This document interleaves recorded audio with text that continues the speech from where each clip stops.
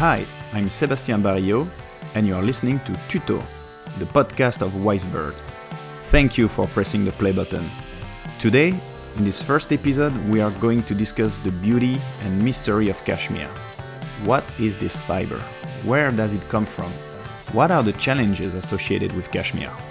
I know. I ask myself a lot of questions. So, are you ready to start this journey across the globe to discover the softest and warmest fiber on Earth? Get your boots on, your best backpack. We are living now.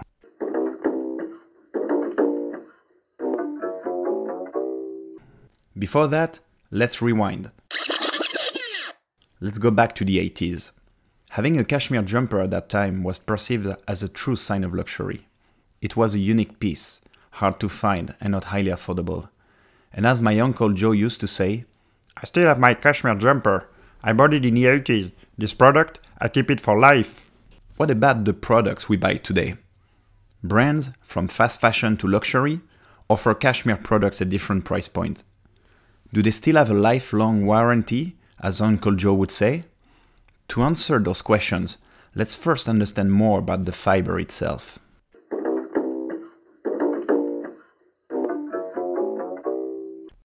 Cashmere is a natural protein fiber, like your hair for instance, and the fibers come from a goat, a particular one, the Capra Hircus laniger goat. Excuse my Latin.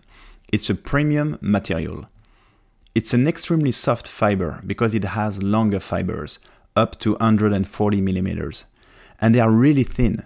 Their diameters are less than 19 microns. That's what we call microfibers. This provides to cashmere its unique softness. And what about warmth? Cashmere is warm because the fibers are so thin, remember the microfibers, that this network traps air, and we know that air is the best insulation you can find. So that's why you're always warm in your cashmere jumper.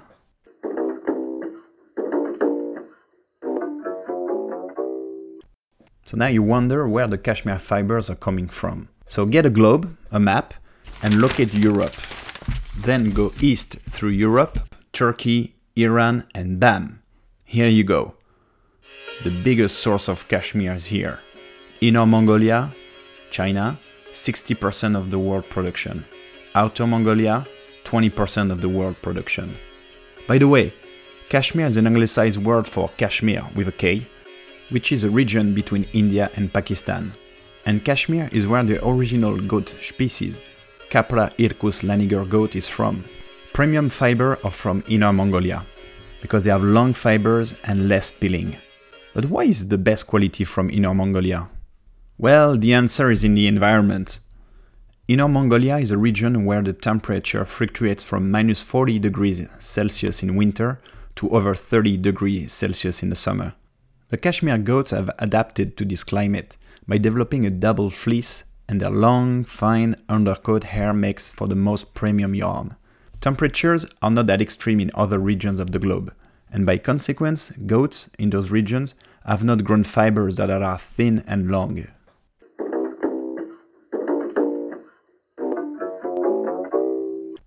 Now let's be more practical, and let me ask you a question. Guess how many goats for one scarf? One goat is about 150 grams of cashmere, so it's the equivalent of one scarf. 2 goats are the equivalent of a woman jumper. 3 goats, a man jumper. 24 goats for another coat. Cashmere is a rare and expensive material because there are only few hundred tons per year that are available on the market. There isn't an infinite number of goats. And as my Uncle Joe said, cashmere jumpers are everywhere. So how could it still be a qualitative product? Where is the paradox?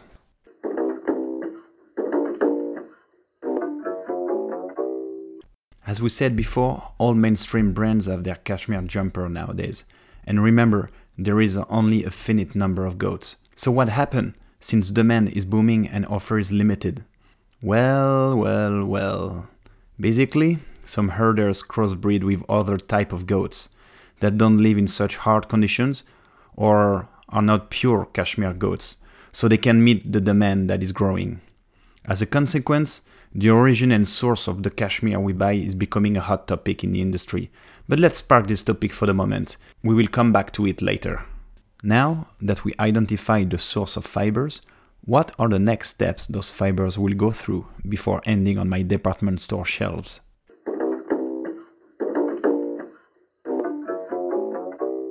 What is important to understand in the cashmere industry is that the cashmere fiber is so delicate that every step will degrade and damage the fiber.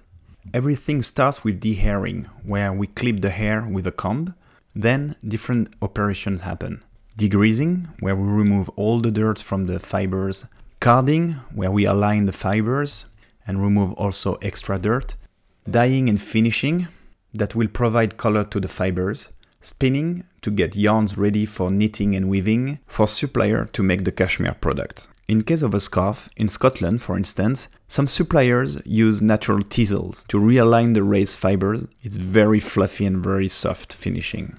As you can see, it is critical to identify a supply chain with experts at every stage of production, because if you don't manage the process well, the fibers will be more damaged and the durability and quality of the product will be impacted.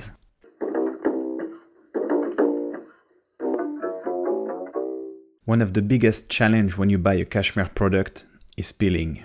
Peeling is the result of loose fibers on the surface of a fabric due to rubbing. And this is something that brands test to ensure that their product meet the best level of quality.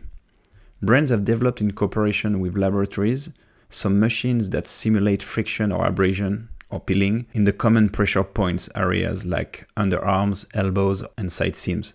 They use machines and samples that rub against each other for several cycles or revolutions, and then they assess the final appearance. The brands set a number of cycles or revolutions as a requirement that cashmere fabric should meet to be approved for production. If you have some peeling on your product, I would recommend you to buy a practical tool that I bought for a few dollars or euros. It's a bubble peeling remover, and that does the job. And your jumper will look like a brand new one.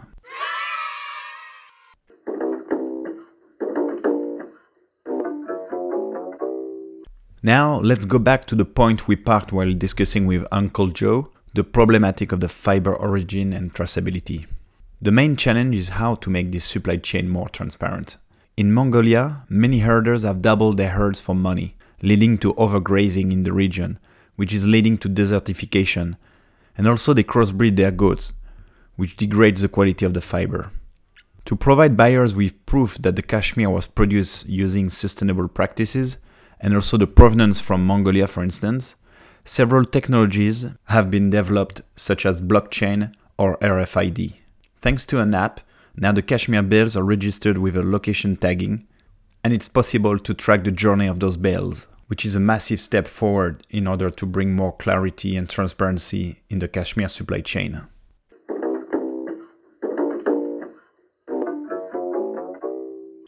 As you can see, cashmere is a beautiful and complex fiber, and there are still a lot of initiatives going on to bring more transparency to its supply chain. I hope you enjoyed this immersion in the world of cashmere.